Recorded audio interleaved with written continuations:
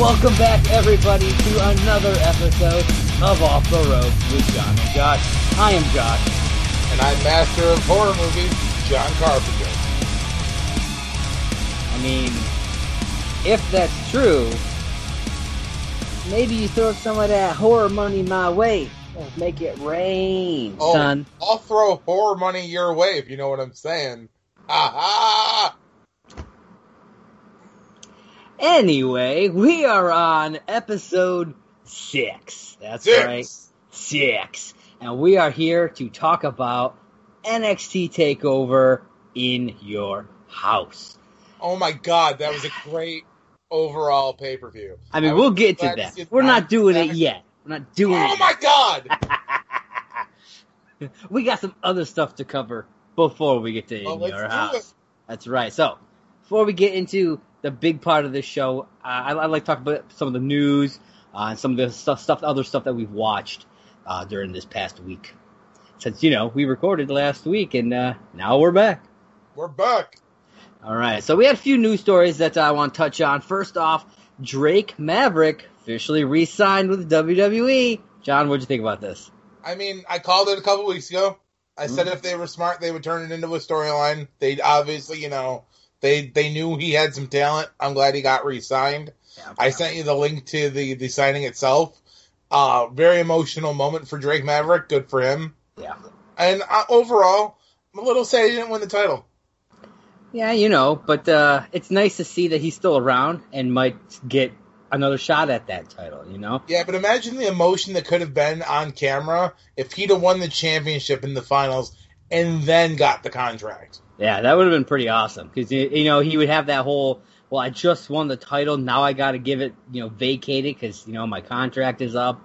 And then Triple H comes out and be like, you know what? Hold on to that. Sign right here. That Absolutely. That would have been pretty dope, I got to say. What were your thoughts, though?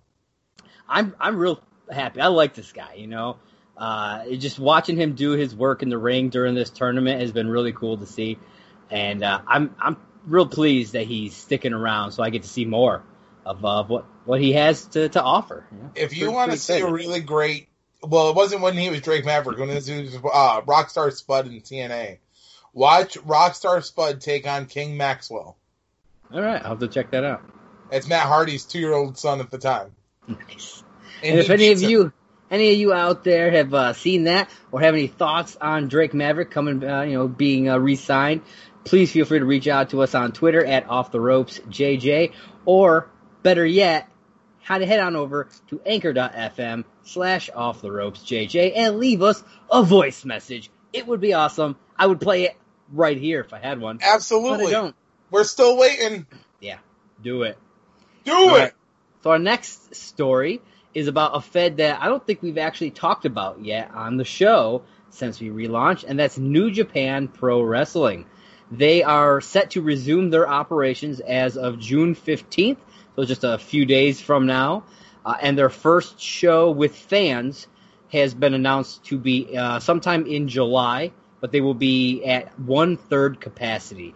I think this is great. I'm glad to see that they're going to be back up and running. They're playing it smart, with this 1/3 capacity thing. What are your thoughts on this? Are you excited to see New Japan back in action? I mean, New Japan isn't something I really follow. I have a couple people I talk about it with. I'm not really familiar with the product itself, which I really should be considering we're doing a wrestling podcast now. So maybe I'll start trying to get more familiar with it. I mean, shit, if you can be as familiar with TNA and never watch, or Impact Wrestling and never actually watch it, I think you could do the same with New Japan. I mean, there's just so much product out there that you try to keep up with, and I mean, overall, it's just, between trying to have a life and a family life and work and then, podcasts, I mean, there's very little time to keep up with everything these days. It's true. If ever I'm slacking on something, which I am today, and I apologize that, forgive me. Yeah, and if you guys out there, you ever want to just call in and give us some information that you think is interesting or that we should know about, I know that there's at least 2 people listening to this podcast right now who I work with. And one of you, you know who I'm talking about, you watch New Japan and you know New Japan, leave us a goddamn freaking message and we'll add you in here. Hell yeah, that'd be a sweet thing to talk about, and teach us a little more as well. So next up, Tamina. She posted on Twitter, she posted this creepy mental hospital like vignette type thing, and then not long after deleted it. We watched it. Some people had saved this video. They were able to grab it before it got taken down. It's still circulating YouTube. Yeah, I mean, I found it on, I think it was ProWrestlingSheet.com. Yep. Which is a great site for news. And I gotta say, I dug it, man. If this is what they're planning to do with her, I'm in. She hasn't been around since Money in the Bank, if I'm not mistaken. She hasn't been seen since Money in the Bank. So they could really play this, where, she lost that Money in the Bank, and it sent her over the edge. I don't see why not. I mean, you figure she's 10 years in the WWE right now. Yeah. This month actually marks her 10-year anniversary with the Usos.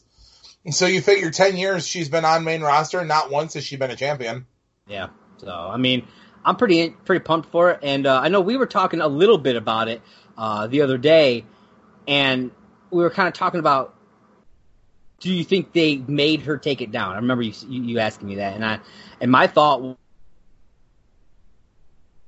what if, and then told her to take it down all on purpose, to kind of get that, because I feel like more people are talking about it because it was just there and gone, bam. It's like, what the fuck is this thing? And I think it's getting more people to talk because of that.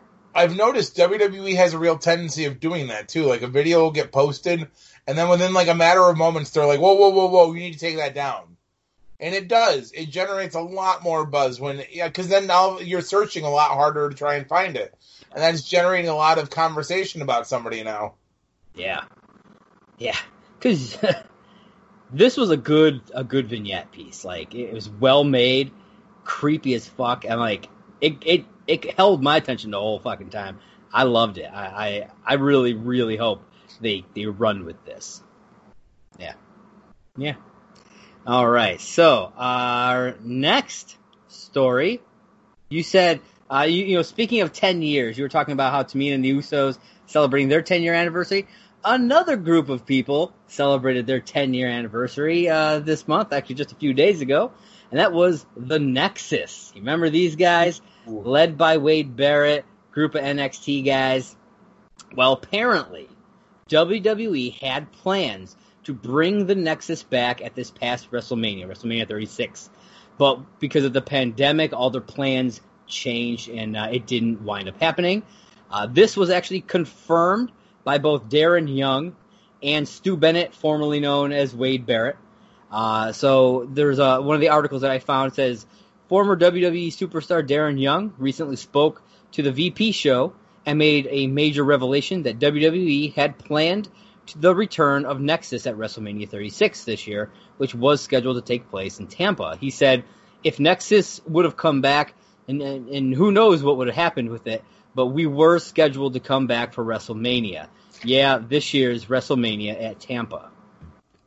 And then on Twitter, somebody at the handle of @5theJ said, what does Stu Bennett think about WWE having plans to bring back the Nexus at WrestleMania 36? Was he going to return and be involved? And he responded to this. Again, like I said, those who don't realize, that's Wade Barrett. You remember Wade Barrett? He was the leader of the Nexus. He said, I was offered something, but I politely declined it. So, it's confirmed by at least these two guys that the Nexus was going to come back at Mania 36. But that Barrett was not going to be part of it. So what do you think about the Nexus in general coming back and the fact that Barrett didn't want anything to do with it? Well, I mean, I didn't have anything positive to say about Wade Barrett. I thought he was a good in-ring competitor. I just always thought his finisher was lackluster. Yeah, you always said that. The Wasteland, in my opinion, wasn't a good finisher. I started liking it once he started doing that elbow, though. He started doing he would pull down his elbow pad and just boom! That was pretty badass. The return of the Nexus could be interesting because we don't have any major factions running wild anymore. True. I mean, it's about time something gets shaken up, and maybe they could start doing something like that with someone. whether it be like the Nexus return, maybe the black and white gets passed on to a new generation, and we see a return of the NWO. Yeah. I mean, something has to happen. Nexus World Order. No. They could totally do that. No.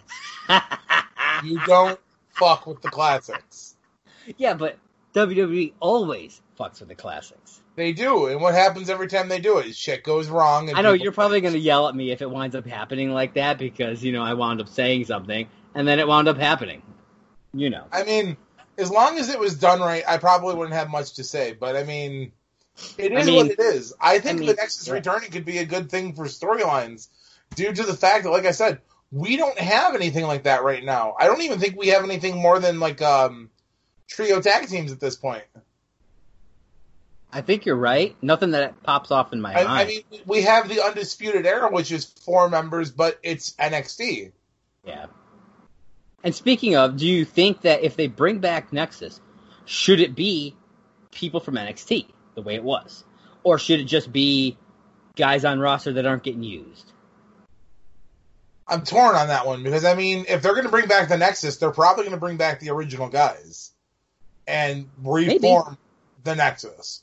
But if they're going to do like a Nexus 2.0... But if Barrett's not there, who was the leader, I don't know, it seems weird to bring back everybody else but the leader. And I mean, like, some of them don't even work for the company anymore. You got, like, Ryback. He don't work for the company anymore. There's a bunch of them. Yeah, there's a bunch of them that just don't work for the company anymore. So, I don't know. I mean, it could be interesting. Could be maybe, like, a couple of veterans and then a bunch of NXT guys, kind of, I don't know. It could be interesting, but... And I mean, John, you know, because you're either Nexus or you're against us. Remember that. Yeah, but when you're NWO for life. It's true. I mean, yeah, Nexus didn't have a cool hand signal, for life. They didn't have that. I don't know if trying to make something out of Nexus would be interesting on your hands, but I doubt it. So, for our last news story... A trailer has dropped for Edge's new movie, Money Plane. This looks really interesting. It's just kind of like, I don't know if you consider it maybe like a heist movie, I guess you'd call it. A heist on a plane? I don't know. I would definitely call it a heist on a plane. I mean, heist on a plane. It's got that Ocean's 11-y feel to it. Without as much of the humor, I feel. It seemed more from the trailer way more serious than like an Ocean's movie. Okay, I mean, yeah. Okay, yeah. Well, we haven't seen the movie yet. We don't know what they're going to do with it. No, I said from the trailer, it seems a lot more serious than what the Ocean movies give off as far as humor. But like the Men Who Stare at Goats. Oh, I hope the hell not, man. That fucking trailer was pretty funny, but that movie was garbage. But there's a pretty good cast in this. I mean, you have Kelsey Grammer's in it, Thomas Jane's in it. I feel there was Denise Richards. I was like, I know that. I remember thinking, I was like, oh yeah, the girl I remember, and then I couldn't remember what her fucking name was. Yeah, so I mean, where the fuck's she been all these years? I have no idea. In my bedroom. Yeah, you wish. But yeah, what'd you think of the trailer? Is it a movie that you're excited to see? I mean, anything that Edge is in, I'm excited to see, except for Haven. Didn't watch Haven. He was really good on it. That's what I've heard. And actually, I just found out he was on Vikings, and now I'm really sad that I haven't watched Vikings yet because I've heard it would be a show I'd get into. Oh, I bet. So after I'm done with my current run of TV and the show that I promised someday I would watch afterwards, Vikings is next on the list. But honestly, this movie, it looks like it's going to be pretty good. Edge in a nice serious role instead of being like the comic relief. Like I said, I got a really good Ocean's 11-y feel to the trailer due to like the money heist. The whole plane setting. I'm just waiting for like some awesome moment of the movie where like Sam Jackson kicks out a door and he's like, "That's it! I've had it with this motherfucking casino on this motherfucking plane." Yes, so if you guys haven't seen the trailer yet, it's about so Edge or Adam Copeland, however that's how he's billed, obviously, because that's his name. Him and some other people get tasked with robbing this casino in the sky. It's supposed to be like this untouchable fortress of Money in the Sky. So sounds pretty cool. I'm in. I'll be checking it out when it comes out. I'm sure it'll be VOD since no fucking theaters are open. And I don't remember when it said it was gonna come out, but I'm pretty sure it was pretty soon. And it'll probably be on VOD. So I know I'll be checking it out. I'm sure John will check it out too. Absolutely. All right. So now we got a couple of reviews. Well, one for John because he didn't watch the other one. It happens. So, well, let's start off with the one that you didn't watch. We'll just kind of get it out of the way. But that was WWE 24, Ric Flair, The Final Farewell. This aired right after In Your House, though I didn't get a chance to watch it until earlier today. But that's okay. I actually watched it.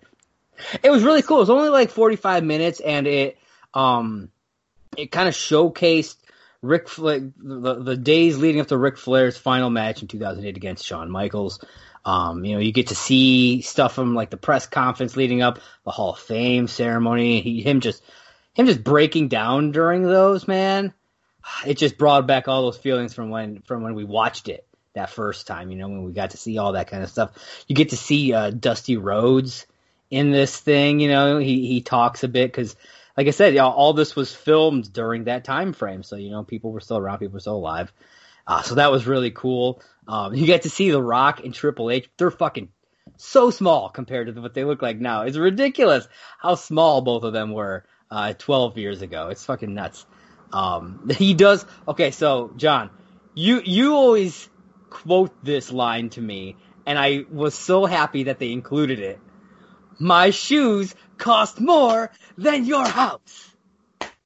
That's a great fucking promo from Ric Flair, man. That's classic. Yeah, you always he took say his that. shoe off and he told me, he's like, you see this? My shoe costs more than your house. Yeah, they put that in there, and I was so happy about it. I was like, I can't wait for John to see that. It's great. You get a little bit of interview stuff from Eric Bischoff in this, which is really cool. He goes on to admit that he didn't know what he had with Ric Flair, and he messed stuff up, and he really did. You get to see. Flair talks a bit about how it was actually Triple H that took him under his wing and got him back into fighting shape, essentially, to kind of go out. And this was in 2002, right around 2002. So, like, Triple H is essentially what got Ric Flair back into his groove and paved the way for Evolution. Wow. And I'm like, I was like, wow, that kind of floored me to think that you get to see Triple H and Flair training in the ring a bit, which is really cool because, I mean, they're buds, and Triple H, he wanted to see him be his best because, he wasn't his best when he came back to the WWE after Bischoff, essentially screwed him over. This whole thing was really emotional to watch. But it was a great watch. So I definitely recommend, you guys haven't seen it, hop on the network. If you don't have the network, get that free trial or whatever. That way you can watch this. You can watch the Edge documentary that we've talked about. You can watch the first 3 parts of the Taker documentary series. You can watch fucking the fucking In Your House paper. You can watch Backlash next week and the next part of the Taker. I mean, there's a lot of stuff. You get like 30 days. Fucking get the thing, man. Just even if you don't want to keep it, 30 days you can watch a lot of shit in a month. I'm just saying. Check it out. And so the other thing that we watched, not quite as good as this, I have to admit, but that was Sting, The Lost Tape. And John, I know you watched this one. So Sting, The Lost Tape takes place in 1995, leads up to Sting's match with Big Bubba Rogers, later known as Big Boss Man, for those of you who weren't. Known as Big Boss Man. Oh, was it before that? Oh, I thought it was after that. Okay. I mean, I think it was back and forth. Like, okay. He definitely bounced back. He was one of the guys who he could never make up his mind if he was a WWF guy, WCW guy. Because, like, I didn't watch a lot of WCW. You know that, back in the day. So, like, Big Bubba Rogers, I didn't know the name. So I'm like, who is this? And, like, I started watching, I'm like, that fucking looks like Big Boss Man. So I did a quick Google search, I'm like, oh, shit, it is Big Boss Man. Yeah. Yeah, I didn't realize that. The racist piece of trash he was. So, yeah, it leads up to their match at Slamboree. Apparently Sting allowed cameras to follow him around during this whole time. And for some reason, I don't know why, this footage has never been seen for 25 years. Well, Don't I know. know at least back in the day, Sting was very private and didn't want people seeing him without the makeup. That's why, like, you Well, notice why in the did he let documentary. them? Why did he let them follow him with cameras? You know what I mean? See, that's far beyond me. I Mhm. just know he was kind of like Kiss for a while. If he was seen without his makeup, he always had the sunglasses on. He always made sure like people couldn't really see his face. Okay. It's interesting. We get some interviews with like Brian Pillman, Macho Man Randy Savage, which I thought was that stuff was fucking cool, man, to see. It was just like I was talking about the Dusty Rhodes thing, just being able to kind of like go back in time almost and just see this stuff is really cool. So before I get more into my thoughts, I want to hear what you had to say about Sting the Lost Tape. See, you know me, man. I'm a huge Sting fan. Sting's my brother. I mean, I literally got this scorpion tattoo on my forearm in the shape of one of his 90s t-shirts. I mean, I was really disappointed at the fact that this was only like 20 minutes long. I think it's 27 total. Yeah. Like, it wasn't long at all.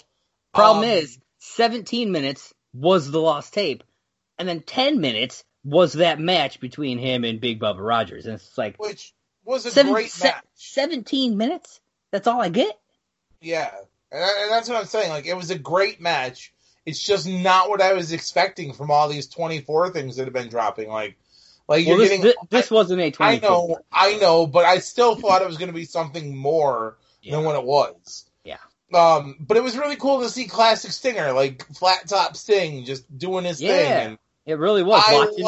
Watching him put the makeup on was cool. Yeah, Macho Man, that was really cool. The Macho Man interaction had to be my favorite by far. Yeah. Because it's one of those rare looks behind the scenes of Macho. Mm-hmm. And I love how he's like, oh, you know what they say, man, there's no honor amongst thieves. And I'm like, and then Sting walks away and he's like, that guy's a real dick. Like, yeah, like the stuff they showed was really cool. Like, I really liked it. It was really nice to see behind the veil. Like you said, it was cool to see the makeup applied. It was cool to see the behind the scenes. Like I said, I'm a huge Sting fan. I didn't know he used to go out into the arena and stuff and walk around and greet fans before the show. Yeah. That's awesome. Yeah. And it's a really cool insight to like the man behind the paint. Mm-hmm. And I think that's kind of what this was. I think it was just like Sting's getting up there in his years. We don't know how much longer we're going to have to like be able to use his stuff. Let's get it out there and let people see this. Yeah, I get that. But the problem is, I think this was a big missed opportunity. They could have easily had current Sting watching this tape, showing him, kind of watching it, giving his thoughts on it, kind of going back and forth between the actual footage and then what his thoughts on it.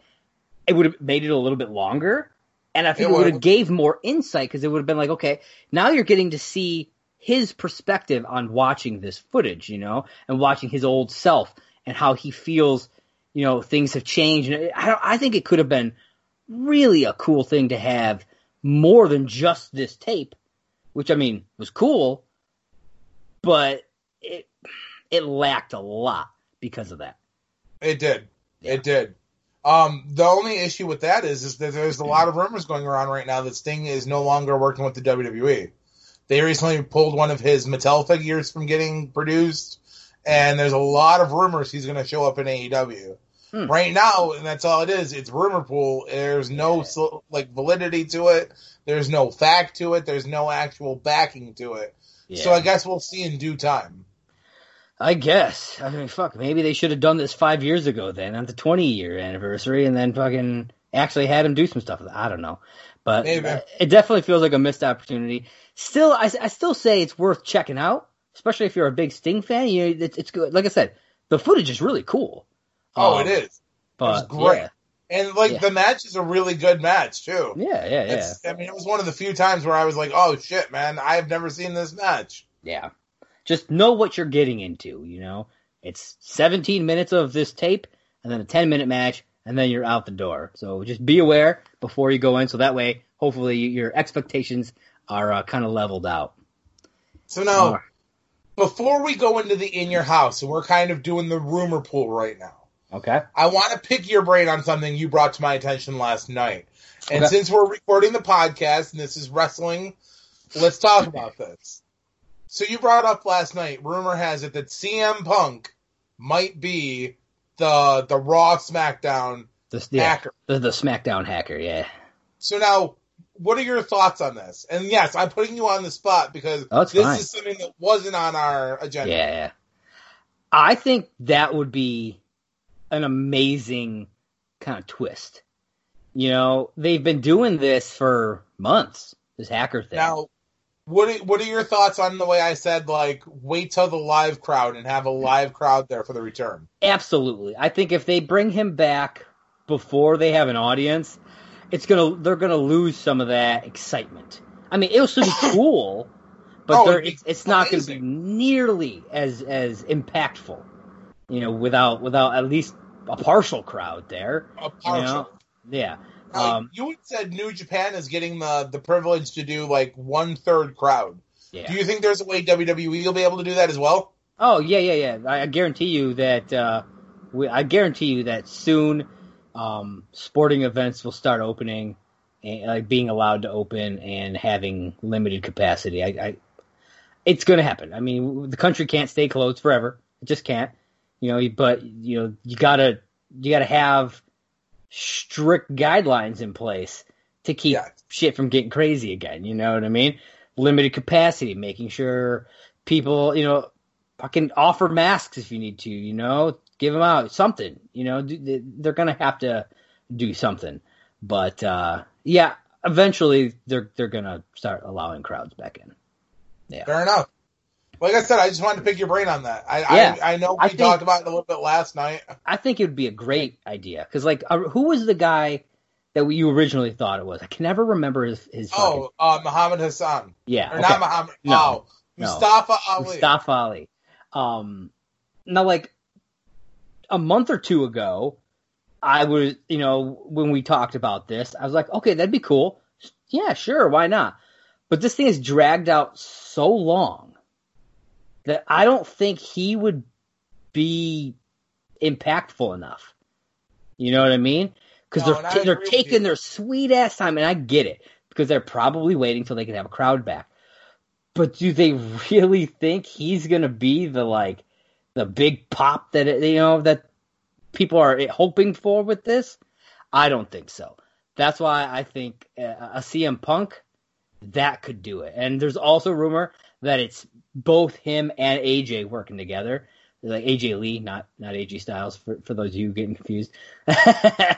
And either way, I'd be down with either of those she was scenarios. Going back to the company too, so I mean, it'd be really cool if they did a husband-wife tag team with them. Yeah, I mean, they've got some kind of things like that. I know they got a couple in TNA like that. So why not? Yeah. And they're both great performers. I think it would actually be really cool to see. I agree. I don't know. Let us know. Who do you think the SmackDown hacker is? Hop onto anchor.fm/offtheropes. JJ, leave us a voice message. I want to know who you think the hacker is. Absolutely. Give us your reasoning. I want to know. I don't care if it sounds like a fucking conspiracy theory. Even if you think it's the gobbledygooker and or fucking Doink the Clown, I don't care. Eugene's gonna come back, and all of a sudden he's the hacker. If Eugene's the hacker, I want to know who's doing the computer work for him, because he was not smart enough.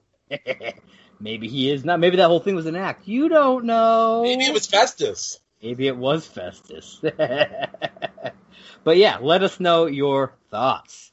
All right. So let's get down to the meat and potatoes. Yeah. It's called NXT TakeOver in your house. That's right. This is the first in your house in over 20 years. Yep. It was 1990. So it ran from 1995 to 1999. There were 27 in your house events during that 4-year period. Then it stopped with St. Valentine's Day Massacre in your house in 1999. That was the very last one. And now this is the 25th anniversary of the very first in your house pay-per-view. And I love that they brought back that old logo. They brought back Todd Pettengill I thought that was really Yeah. cool. There's some cool stuff, man. They did some cool, like the commercial in between stuff was cool, which I'm sure we'll talk about as we kind of go through stuff. But, I don't know if you actually wound up watching. I know I told you not to bother. Did you watch the pre-show? No, I didn't watch the pre-show. I was real disappointed with this pre-show. It was a half an hour, no match. So it was literally just a half an hour of them talking. That's it.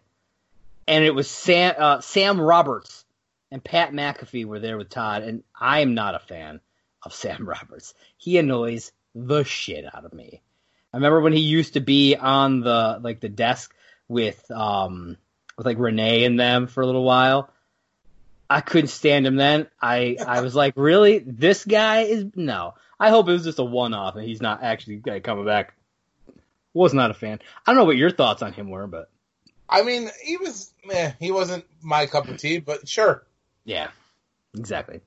So then they, get into the show and they start off with a live performance by Code Orange doing the In Your House theme Underneath. What were your thoughts on this live performance? I dug it. It's my kind of music, definitely. There were some things about the performance that we chatted a little bit about before this, but you can't have a shirt on if you're going to try to mock that guy. Nobody wants to see me without a shirt on.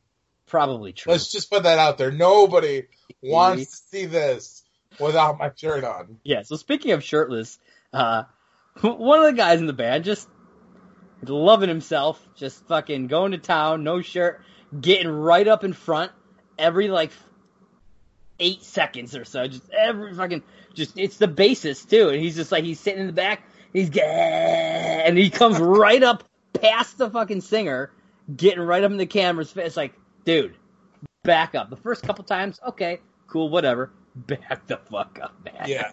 But the song itself, I dug. I liked it. The song was good. I just got taken back by the performance itself. The shirtlessness. I was shocked that they even bothered to do a live performance. Yeah, technically they had an audience because they have all the superstars out in the audience now, which is cool. I think that's great because you at least get you hear stuff, it sounds like a small crowd, you know what I mean? So I like that. Show. Yeah. I actually really dig that they started doing that. They put the plexiglass around to, protect the crowd or whatever. Hey, that's cool. Yeah, protect the crowd. It's like a hockey game. Protect the crowd. Yeah, that about 10 minutes. Protect the crowd. I don't know what you're talking about.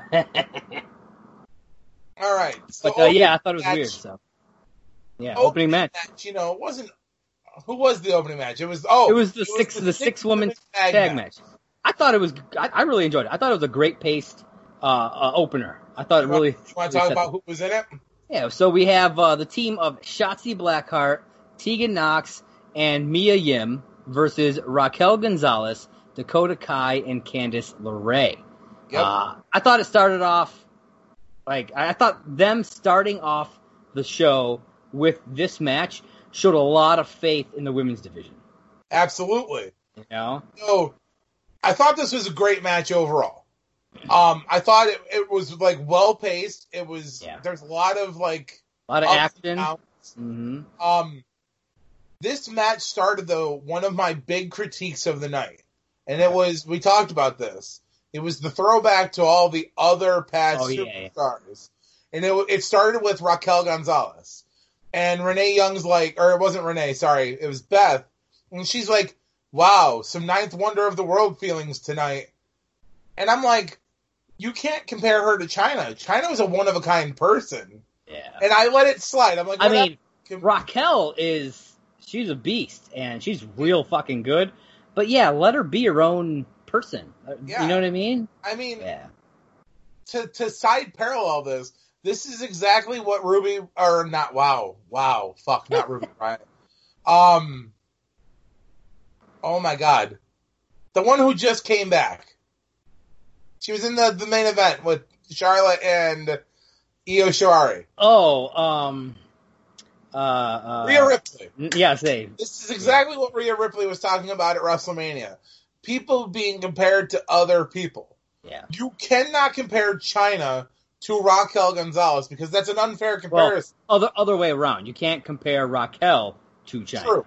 And you know what I meant. And hopefully the people who are listening to this know what I meant. But you can't compare those two because they're two totally different individuals. Yeah, and it's Overall, a totally different time too. Yes, totally different time. Yeah. Back to the match itself, though. I was really glad to see that we got the continuation of the Dakota Kai Tegan Nox split because they obviously have their paths between the two of them.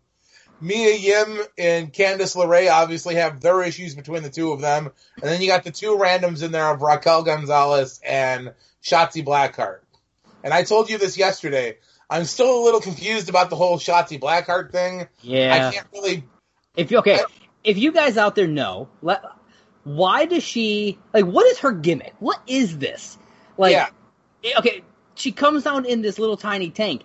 When she started, did she do this somewhere else before WWE? Did she start doing it as a homage to DX or something? Because that's what it feels like. Not to mention, what's the rest of the gimmick? Is she a punk? Is she a rebel? Is she? I understand she is Shotzi Blackheart, but what is Shotzi Blackheart? Exactly. The last time I remember a Blackheart, it was Owen Hart, and that's its own thing. Overall, though, I really liked this match. I thought it was well paced. I liked that, you got all the ins and outs of every feud was worked on in this match. I love that Candice LeRae and Mia Yim take the fight backstage, and essentially Dakota Kai causes the match to go in the other's favor because she boots Raquel Gonzalez in the face. We get the sweet tandem flip move from Shotzi and Tegan Nox, which was pretty epic. I dug that. I thought that was really cool. But yeah, I thought there was some great stuff in this match. Like we always say when we watch these shows, it's all about the pace setter, this opening match. Because if you can't set a good pace, then the whole show is going to kind of slog until somebody steps up. And I think they did a great job. So Shotzi, Tegan, and Mia Yim, they're the ones who win this match. Continuing some various feuds throughout these ladies. And, I was pleased with this. I thought it was damn good. Yeah. I agree. Yeah. So after this match, we got an old-style commercial. Paid for by the following. During in between some of the other matches as well, but this is the first time we get to see it. Yeah. Go ahead, John. It was okay. I was really impressed by the fact that they're bringing ice cream cookies with the WWE superstars on them. Yeah, the good humor ice cream sandwiches. Yeah. Now, what you brought up, do you think CM Punk had something to say about this? Obviously, I hope he had something to say about it because when he was in the midst of his big title run, he kept pushing that he wanted the ice cream bars back, and WWE was like, nah. And when you brought that up, because I hadn't thought about that in years. So when you brought that up, and then we started talking about the SmackDown hacker, I'm like, well, what if he is working with them? What if he is the SmackDown hacker?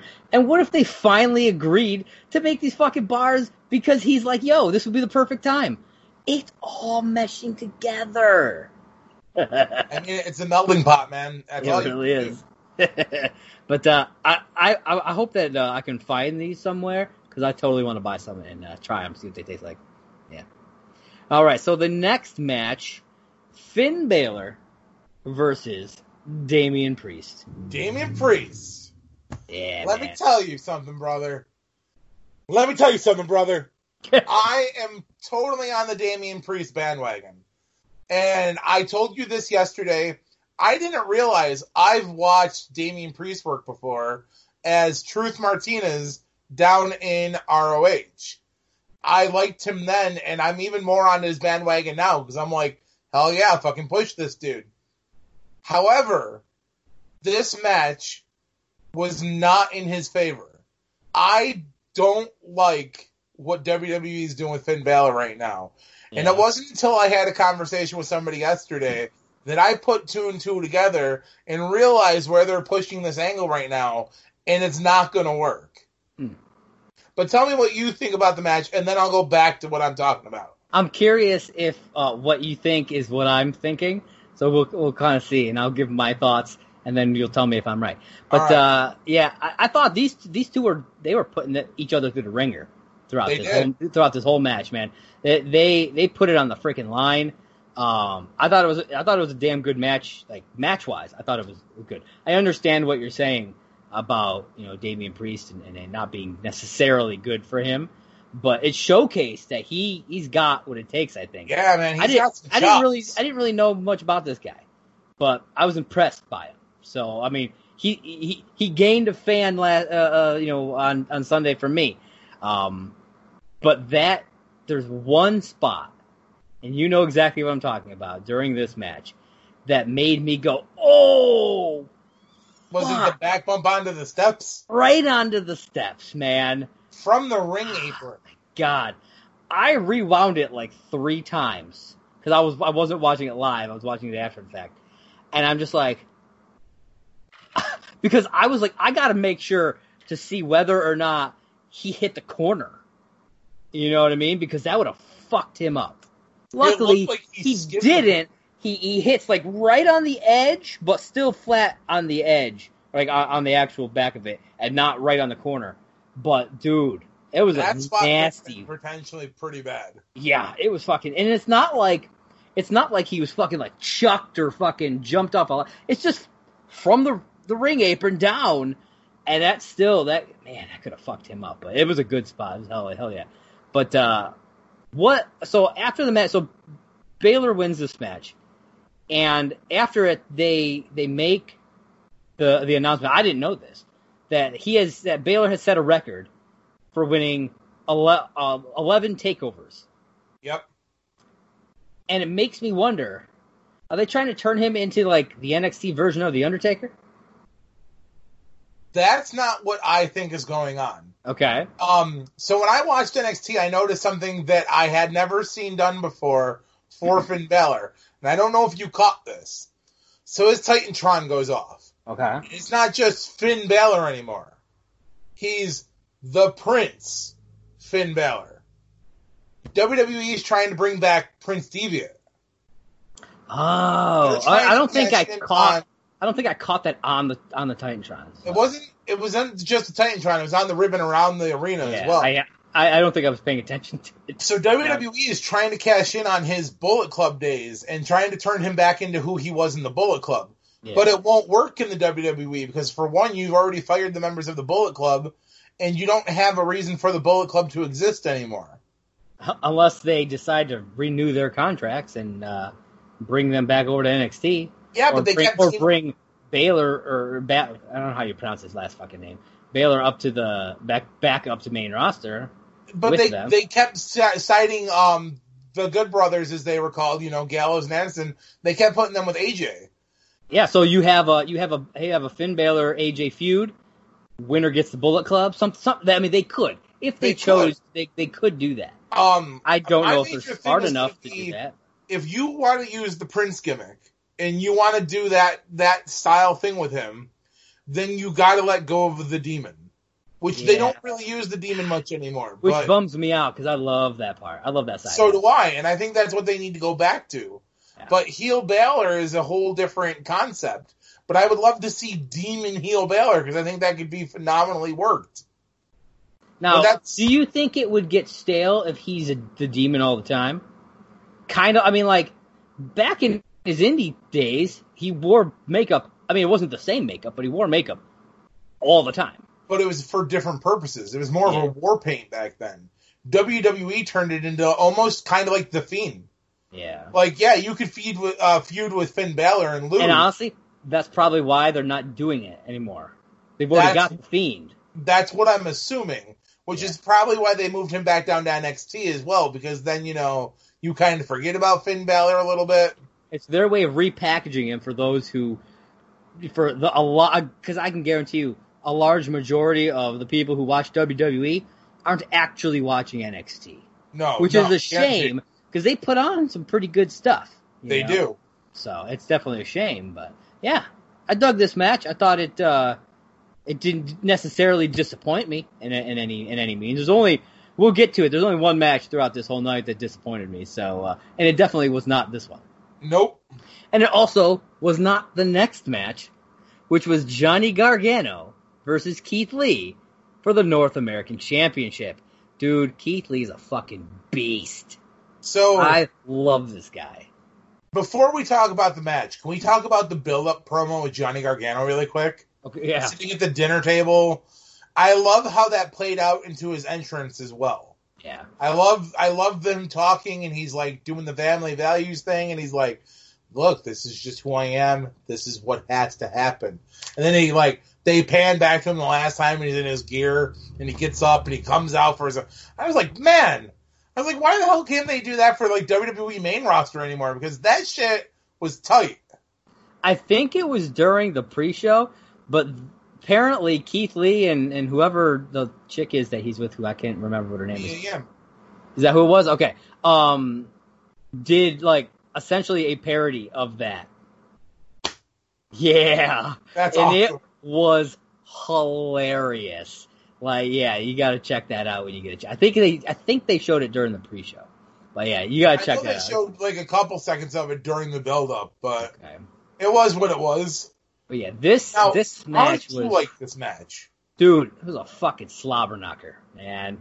They were just fucking going to town, man. I loved it. It was great. So, let's go back to something you said like 15 minutes ago about how that plexiglass was there for the crowd safety. Oh my god. This was awesome. Fucking right through. Oh my god. Fucking Keith Lee just barrels Johnny Gargano right through that fucking plexiglass. And I saw that before I watched the match. Because I was on Twitter and someone posted just that clip. And I was like, holy shit. I can't wait to watch this match. And it didn't fucking disappoint. We got some fucking Gargano sucks chants to the John Cena theme. John Cena theme song. Yeah. Gargano sucks. That was good. Yeah. But what were your thoughts on this match overall? All of it. Overall, I really liked this match. It wasn't the ending that I expected for this match. Okay. I honestly thought Sunday night was Gargano's night. Okay. However, politically speaking, I understand why Keith Lee won that match. I mean, they may have done it because of that, but part of me doesn't think that that's the reason. Part of me thinks that they just want to keep the feud going. Oh, but they could have kept the feud going even more if Johnny Gargano won the title. Yeah, maybe. I mean, it could have been elevated to a new level with Johnny Gargano winning that belt. Maybe. It's possible. So, I really overall, I loved how the match played out. Like I said, it was an amazing match. There was a lot of great back and forth. Gargano really showed he has what it takes to be a top tier guy. Dude, he was determined throughout this fucking match. And it showed. I really liked Keith Lee. I thought he looked phenomenal as well. Yeah. I don't really have anything negative to say about this match because it was a good match. Just wasn't what I expected from the match. I mean, it was great. It was a great match. And like I said, I'm not taking away from that. It just wasn't what I expected it to be. Yeah, I get that. And yeah, if you guys couldn't tell from the way we were talking, Keith Lee did retain his title here. Yes. So, but I get what you're saying. I didn't know what to expect from it, to be honest with you. So I didn't really have that issue as I watched it, but I get what you're saying. So and because we didn't mention it a couple minutes ago, Finn Balor won against Damian Priest. No, I did say that because I talked about that this was his 11th win. Oh, yeah. Okay, yeah, no, you're good. Yeah. All right, so our fourth match of the night, Velveteen Dream versus Adam Cole in a backlot brawl for the NXT Championship. Say it right. No, I'm not going to. Adam Cole, baby! Yeah. Apparently, I didn't realize this. Cole has been a champ for over a year. A year. I didn't realize that it was June of last year that he got that fucking title. I was like, holy shit. All right, they really got faith in this guy. They do. Yeah. So this was another one of the moments in the night that really bugged me. I loved the entrances. You know, Adam Cole rolls in this big old monster truck. And then here comes Velveteen Dream, and he's got the yellow Lamborghini. Yeah. And commentary is what pisses me off. Dream comes rolling in, and all you hear is, "Oh, I thought he'd roll in a little red Corvette." Because he's doing like a Prince-like gimmick. And I'm like... He's not, though. I mean, well, as Velveteen Dream, yes. But that's not... He wasn't even dressed like that. No, and that's what I'm saying. He got out of the car dressed like Negan. Yeah, it's fucking Negan from The Walking Dead, and it's just like... Why, like, don't be fucking, like, I understand, okay, yes, he's doing, like, a Prince gimmick, but really, that's way too on the fucking nose. Like, come on, guys, like, you're better than that. So, or maybe you're not. How did you enjoy this match? I actually really dug it. There were some points that kind of were a little bit slower than I would have liked, and I am just getting sick of the cinematic use during these, like, I mean, it's not, I can't really say that a backlot brawl is a normal match, but it's a wrestling match, you know, as opposed to like the Firefly Funhouse or the Boneyard match, which are very different from a normal match. Those, I think, are cool to use the cinematic in. I'm really getting sick of them. Just like every single pay-per-view, we gotta have a cinematic match. Oh yeah. Just like, stop. I don't know. I'm just getting tired of it. Use it at the Big Four. And I'd be happy with that. You know, we got WrestleMania, SummerSlam, Survivor Series, Royal Rumble. Have a cinematic match at each of those, bam, I'm good. But I just don't think it helped this match at all. I don't know. I agree with you on that. That was one of the aspects that took me out of this match was because it was like so cut to be perfect. And I'm like, it doesn't need to be like that. Like that match is supposed to be rough and gritty for a reason. Yeah. And there was multitude of layers of like things that disappointed me with this match because the match itself was great. I loved the back and forth between Adam Cole and Velveteen Dream, and I loved like the reversals, and I loved the near falls. But what kept their actual wrestling was really well done. Well, yeah, I'm saying, but what took me out of it was like commentary kept taking me out of it. Like there was the moment where Bobby Fish and the other member of Undisputed Era. Roderick Strong. Thank you. I was like, I know it's not Kyle O'Reilly. Oh, yeah. But they come out to his aid and they start throwing all the chairs in the ring. Yeah. And all of a sudden you hear, I'm having shades of ECW. Yeah. No fucking shit you're having shades of ECW. So is every fan who's watching this. Yep. But shut the fuck up and focus on what's actually going on in the match. It's and like that's the fact the first thing that I thought when I started doing it, I was like, oh, cool, kind of like ECW. But I didn't need to hear the commentator say it because I was already thinking it. Exactly. And the second thing that popped in my head was, what'd they do? Go to Walmart and clear out the chair section? Well, see, what went through my mind was you could tell that was a cinematic shot because Adam Cole was in the bed of the truck before he got in the ring. Oh. He didn't walk across all those chairs. Yeah. Okay. I'll be honest, didn't even catch that, but yeah, that's a good catch. Yeah. So I was taken back by that as well because I'm like, well, he was in the bed of the truck and you're going to tell me he just walked across like the 20-some chairs they threw in the ring? Yeah. And as much as I love Adam Cole as a performer, it just shows that he needs Undisputed Era to defend himself because, you know, they ran to his aid. And I don't know who the other guy was under the ring, but that took me out of the match as well. Yeah, I don't know. Because I'm like, was he just under there for like as long as he had? Oh, wasn't it Dexter Lumis? Yes. Yeah. Yes. Because I was like, Loomis, I wonder if he's the guy from Halloween. I mean, same last name. No, yeah, Dexter Lumis, who stuffed Roderick Strong and Bobby Fish into a trunk. Yeah, he did, which is kidnapping. yeah, that's all good. But I mean, I love the ending. There was some good stuff throughout. Before we get to the end, I want to talk about some of the stuff in the middle of this match. I thought they did some really, really interesting stuff. I mean, you got the fucking Uber pulling up. Ah, yeah. Somebody call for an Uber. Somebody call for an Uber, and then they open up the doors and they literally fight through the Uber, which I thought was brilliant. I thought that was great. Fucking Adam Cole in the car and Dream just like smashing it up. Though I do kind of wish he had like smashed out a window with the bat. I thought the same thing. But it's probably a safety thing because Cole's in the car. Yeah. You know? But I feel like they could have rigged it to where, like, maybe there was, like, some sort of, like, plastic right there on the other side of the window. Out the back window. Yeah, but still, it could have flowed forward and hit him in the back of the head. So, like, just, like, have some plastic on the far side to where it's not where the camera is. So it smashes in, but then, like, the plastic catches it all and it's not flying. So they could have done something, but they didn't.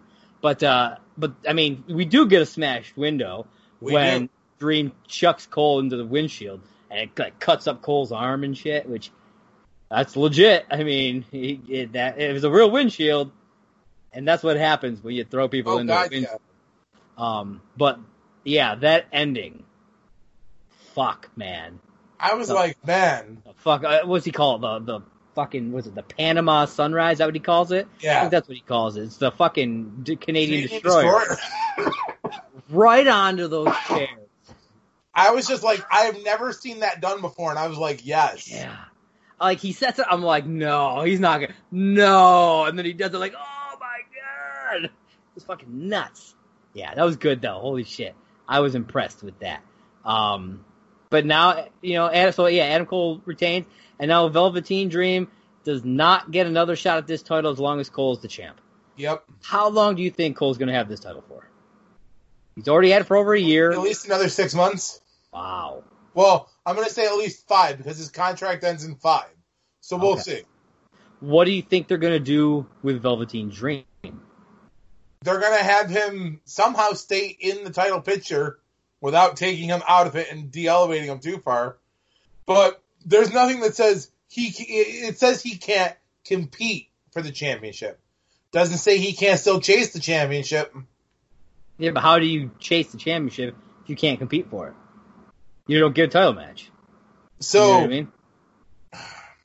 Okay. That's the problem. Undisputed Era says it all. Shock the system, right? Okay. Fuck the man. Do whatever you gotta do. Adam Cole's gonna have a title match. You go out there and you cause him to fucking lose. You don't. So you just screw with Adam Cole every chance you get. Abso-fucking-lutely. Get him disqualified. You know what? I dig that. I actually really dig that idea. He becomes Adam Cole's shadow and absolutely. Just follows him everywhere. No matter where he has a match, Velveteen Dream's gonna be there. And he's going to do something to fucking mess with him. Maybe he gets him DQ'd. Maybe he just tries to play head games with him to fuck him up and try to make him lose. I think that actually would be fantastic to see. Well, he should have been a Booker. Booker. King Booker? Yeah. But yeah, I like that. I think that's a great idea. Yeah. Thank you. All right, so before we get into the next match, we had a little bit of a in-between segment, I guess you'd call it, with this D-Generation X computer gag, as I like to call it. That was hilarious. Oh, yeah. I was busting up laughing. I was like, oh, my God. They're like old men trying to figure out this fucking computer is the funniest thing. This was a from retro back computer in the day. At that. Yeah. And it's shades of stuff that they've done before, you know? I'm trying to vote. You remember that? Cyber Sunday. Oh, man, that was good. But what did you think of this little gag? I don't know. I thought it was really cool. I mean, it's classic DX, like you said, at its best. I mean, you got Triple H, Road Dogg, and Shawn Michaels all trying to sit there, and they were trying to be on AOL chat. Yeah. Which I loved that shout out from Todd Pettengill on that, too. He's like, ladies and gentlemen, call into 1-900 1-900 WWE Shop. And then he's like, what? Wait. We don't do 900 numbers anymore? Oh, ladies and gentlemen, we don't do 900 numbers anymore. Yeah, I mean, like, I thought it was great. And then they go to DX trying to do AOL chat, and I'm like, yeah. I'm like, that's great. These little mid-match things that they were doing all night, man, it was great. Well, that's how it was in the 90s. So, I mean, exactly. It was a real throwback, and it was awesome. Yeah, I loved it. I didn't have anything bad to say about it, and I love, like, Road Dogg, like, backing up into the in-your-house line and it falls. Yes, that was awesome. I want to know, was that supposed to happen? I don't think so, because he looked legit shocked that it fell. He's like, oh my god. So, oh, that's good stuff. That's good stuff. So yeah, I guess we'll move on to this match. Tommaso Ciampa versus Karrion Kross. So I'll say this. I dug Kross's entrance. That was a cool entrance. They made him look real strong throughout this match. Like we said, because me and you had talked about before before the event, that there were a couple of ways that they could take this match and make it really good. Oh, absolutely. One was to have Karrion Kross win and have Ciampa look really strong. That way, this new guy gets the win, but it's not taking away from Ciampa. The other way was to have Ciampa win and still have Kross look strong and have him take Ciampa out after the match. So It really makes Kross look extra strong, but Ciampa still gets the win. They did neither of these. No, they decided, let's take the new guy and just let him demolish Ciampa, who's been one of the top NXT guys for a while now. Yeah, let's just say, fuck you. That's essentially, I feel like that's what they did. They just said, fuck you to Ciampa. Oh, I completely agree. Yeah. So I'm going to shit on this match before I compliment this match. So I went the other way, but okay. Karrion Kross comes out. He's got a manager. She does absolutely nothing for him. She stood there and did nothing. She didn't banter with the ref. She didn't try to interfere. She did nothing. Karrion Kross buried Ciampa. And I understand, Ciampa can't be top guy all the time. He's got to have his losing fights too. But you don't take a guy who's almost top of the company, at least for that brand, and bury him that bad. Because now what the fuck do you do with Ciampa? You make him look like a joke. Yeah, they did. He looks so fucking weak here. He got maybe a minute, if that, of offense. He got a few moments of offense, but not enough to really. It was not much at all. It really. So that was one of the compliments I had. Was that the few moments of offense he had? He looked good. Yeah. But then he kept getting cut off by Kross, and and the only positive to Kross winning is he submitted him. And he didn't actually submit him. He made him fucking pass out, and it bothers me so much. Well, I think that's going to be the angle to keep the feud going. Ciampa never tapped out. Yeah. So now it's going to be like, you didn't actually beat me. You just rendered me unconscious. So I'm seeing a last man standing match coming between the two of them. Oh yeah, okay. I can see that, but at least I wasn't happy with this match give at all. Ciampa some fucking offense, man. Yep. It's just I don't know. It really bothered me. It's up to this point we've had 4 really good matches, stuff I'm really enjoying this fucking pay-per-view, and then this. I'm just well, fuck. So also, it brought me down a little bit. I think Eddie Griffin needs to come into the company and teach him how to get his Janet eyes better controlled, because he just looks stupid. Janet. You talking about my Janet? He kept trying to do that budding eye thing, and he was just and with his bald head, he looks dumb. Yeah, it's true. No, I agree. We had that match. That match. But we at least didn't end on that match. We got if the event would have ended on that match, there would have been such an uproar. Dude. But we got a great NXT Women's Championship match. Rhea Ripley versus Io Shirai versus Charlotte Flair. I learned how to say Shirai's last name before doing this podcast. Io Shirai. I even phonetically spelled it out in my notes so that I would say it correctly. For the NXT Women's Championship, this was a great match, and I love that they decided to bookend this event with women's matches. Opened it with women and closed it with a woman. Yeah, yep. I thought that was fantastic. And like I said at the beginning, it really shows that they have faith in this women's division by essentially structuring their show around them. I'm going to go out on a limb to say NXT's women division might be better than Raw's and SmackDown's. I agree with you. And ever since I started watching NXT, I've thought that. Like, they put a lot more on the line for what they do. I think it's probably because they feel that the need to show what they've got, I guess, to try and prove themselves, and so they have to kind of be better, I guess. I don't know. Yeah. That's kind of feeling that I get from it. So what did you think of this match? Real quick, before you do that, little trivia. They mentioned this. The women have not main evented TakeOver since 2015. Oh, wow. Yeah. I caught that. The commentators said that, and I was like, whoa, what? Yeah. They have not main evented a TakeOver. Did you Google search who it was? No, I didn't.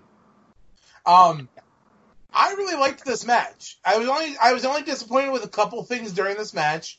One of which is when Io Shirai gets thrown through the window of the house. Yeah. You could tell that it wasn't secured down for that moment. That kind of upset me a little bit. Yeah. There was almost no actual impact. You know what I mean?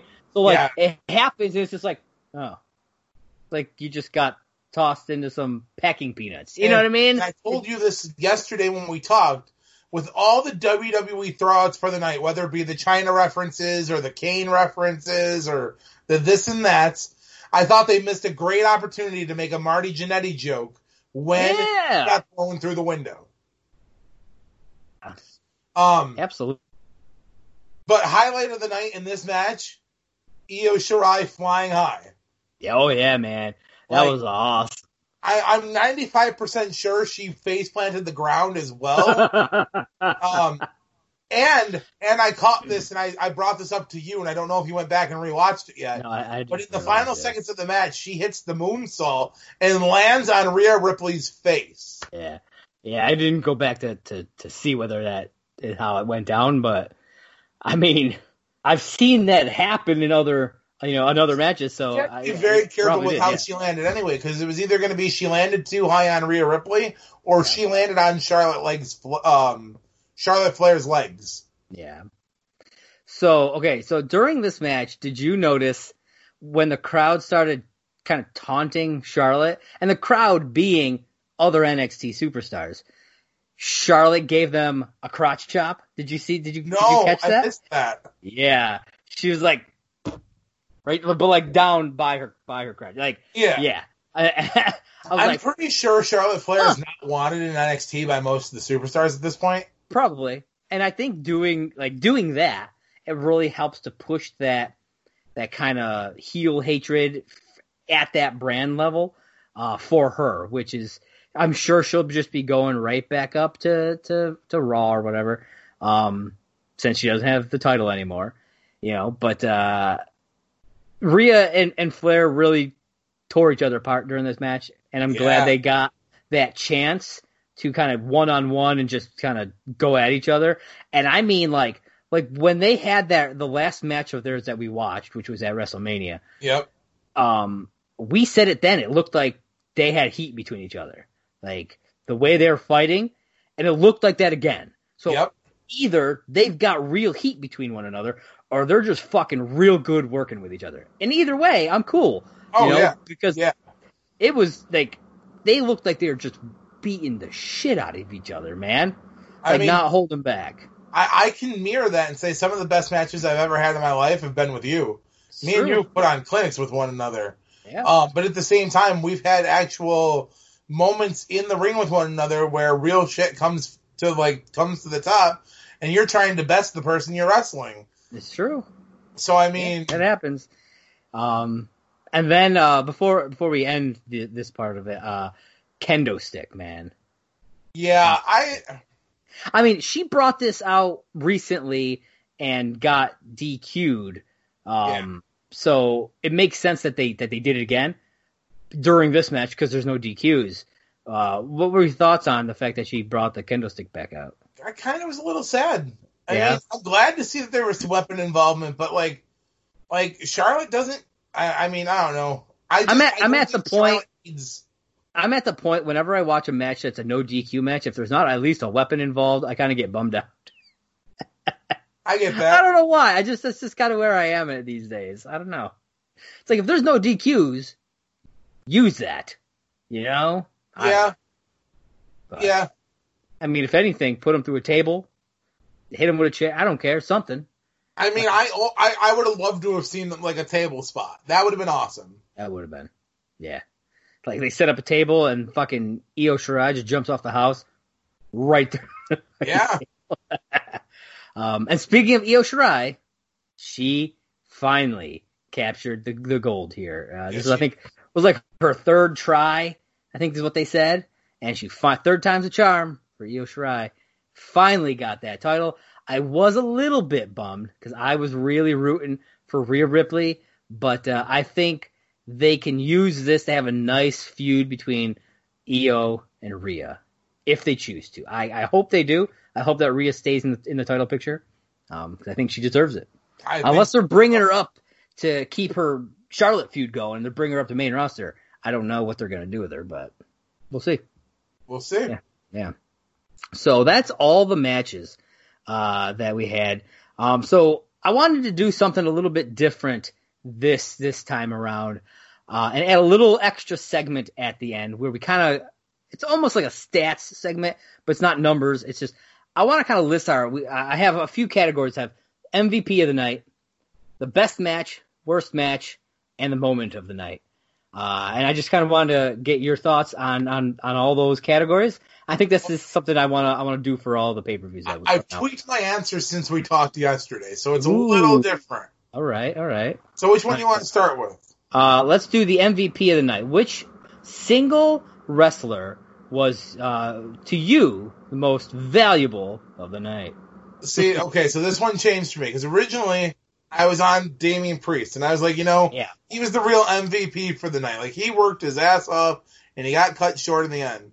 And then I was like, though, I was like, that's not fair, because a lot of the other people worked their ass off, too. And I'm going to change my answer, and I'm going to say Keith Lee. Ooh, okay. I'm curious some of the reasonings for Keith Lee. So his match with Gargano was phenomenal. And it showed the overcoming of adversity by Keith Lee where, Johnny Gargano went through all odds. He used the key to the eye. He used the previously injured eye. I mean, he had all the assistance he could ever need. Candice LeRae came back out to try and help. So, I mean, you had all those moments, and Keith Lee still overcame adversity during this time of pandemic and, the whole Black Lives Matter movement. I'm giving the MVP to Keith Lee for the night. All right. I dig that. I did not go that route. Mine happened much later in the night. That is Io Shirai. That's fair. Dude, she impressed the hell out of me tonight. This was the first match I'd ever really seen of her, and yes, I was impressed. She showed a lot of talent in the ring. A lot of fearlessness, fucking jumping off of that house, fucking just landing that kind of stuff, and then winning this match. And I don't know, man, she really impressed me, and she's somebody who I'm going to be kind of watching from now on a bit closer. But yeah, so my MVP was Io Shirai. And that's fair. Yeah, none of mine have changed since I decided on who I was going to choose. So next up, let's start with the worst match of the night. And I think we have the same match. Karrion Kross versus Tommaso Ciampa. Yeah. You guys just listened to us kind of rail that match for 10 minutes probably. It was, it was not a very good match. It was highly disappointing and not what I would have expected from the two of them. I'm not saying it's the worst match that I've ever seen or anything like that. It's just out of a show full of really damn good matches, this one did not cut the mustard, as they say, and should have been left on the roadside for dead.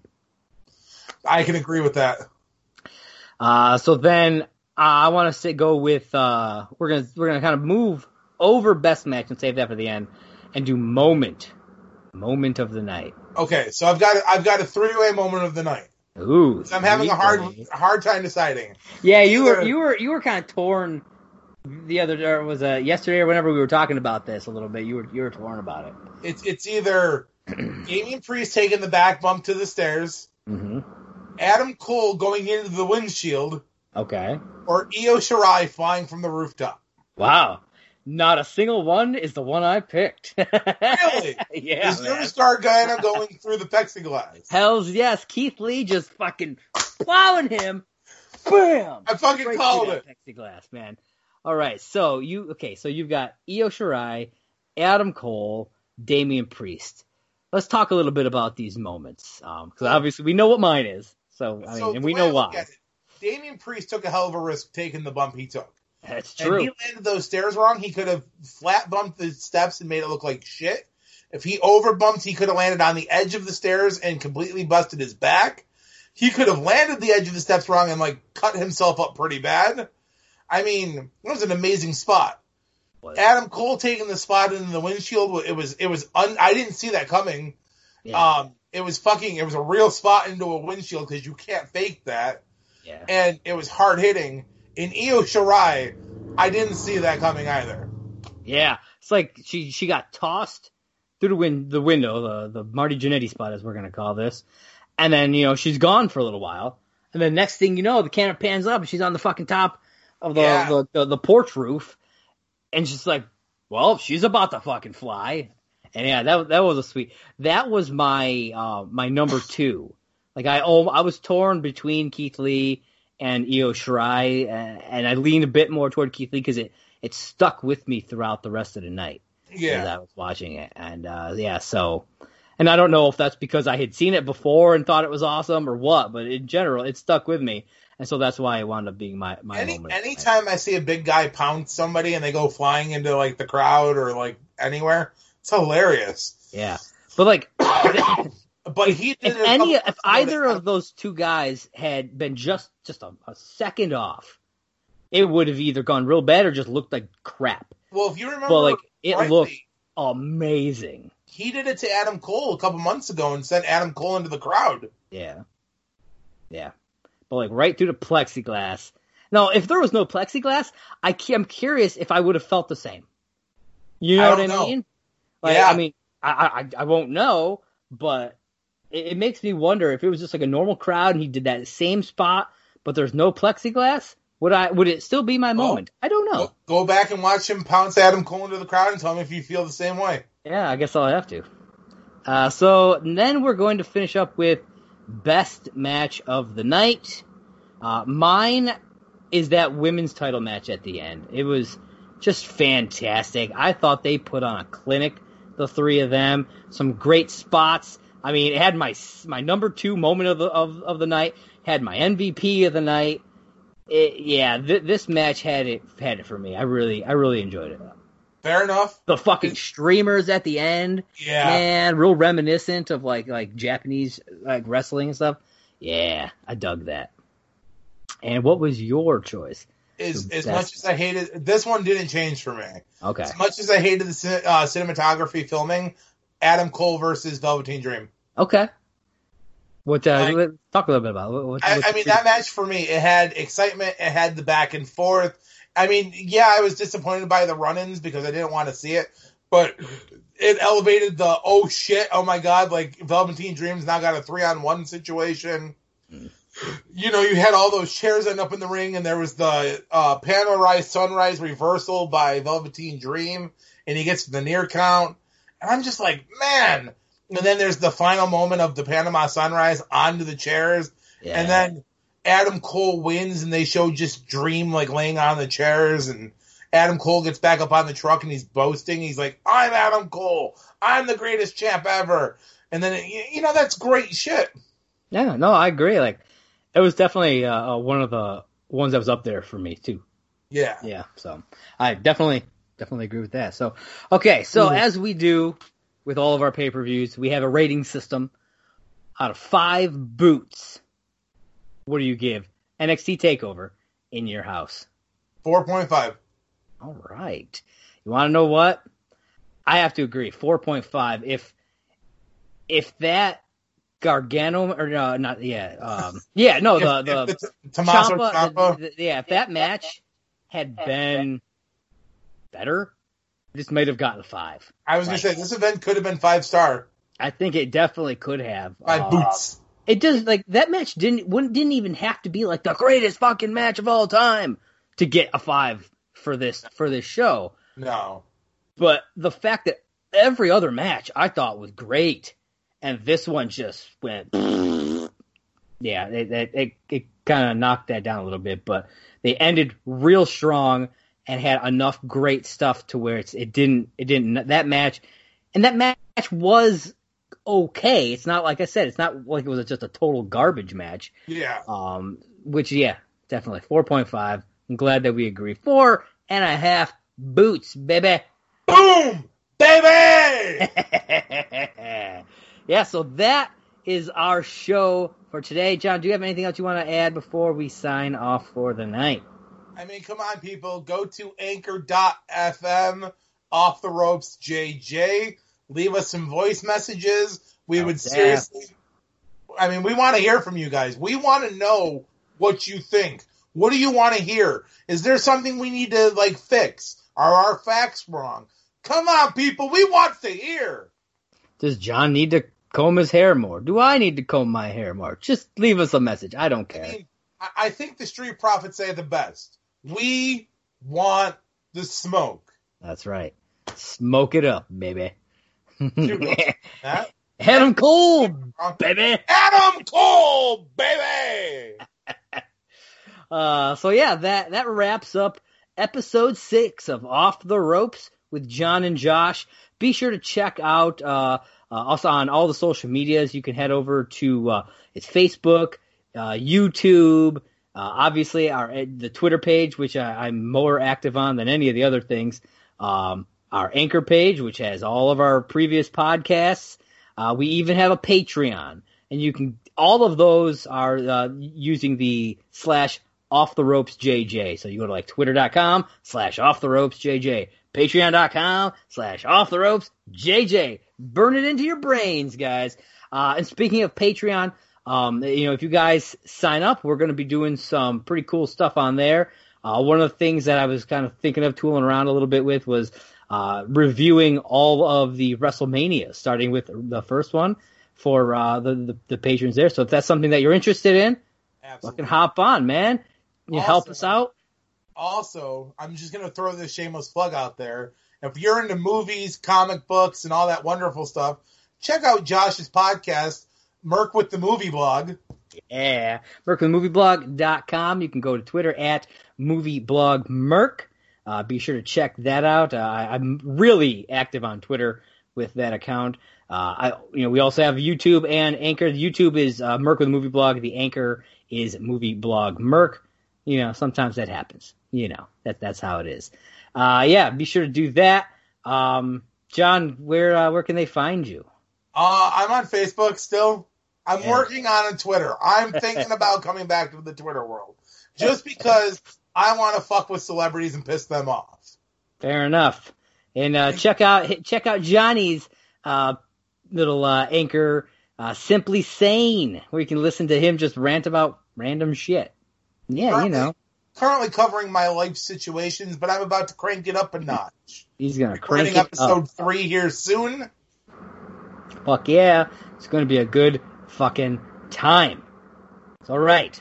This has been episode 6 of Off the Ropes with John and Josh. I am Josh. I'm John. And we are down for the count. See you next time. Peace.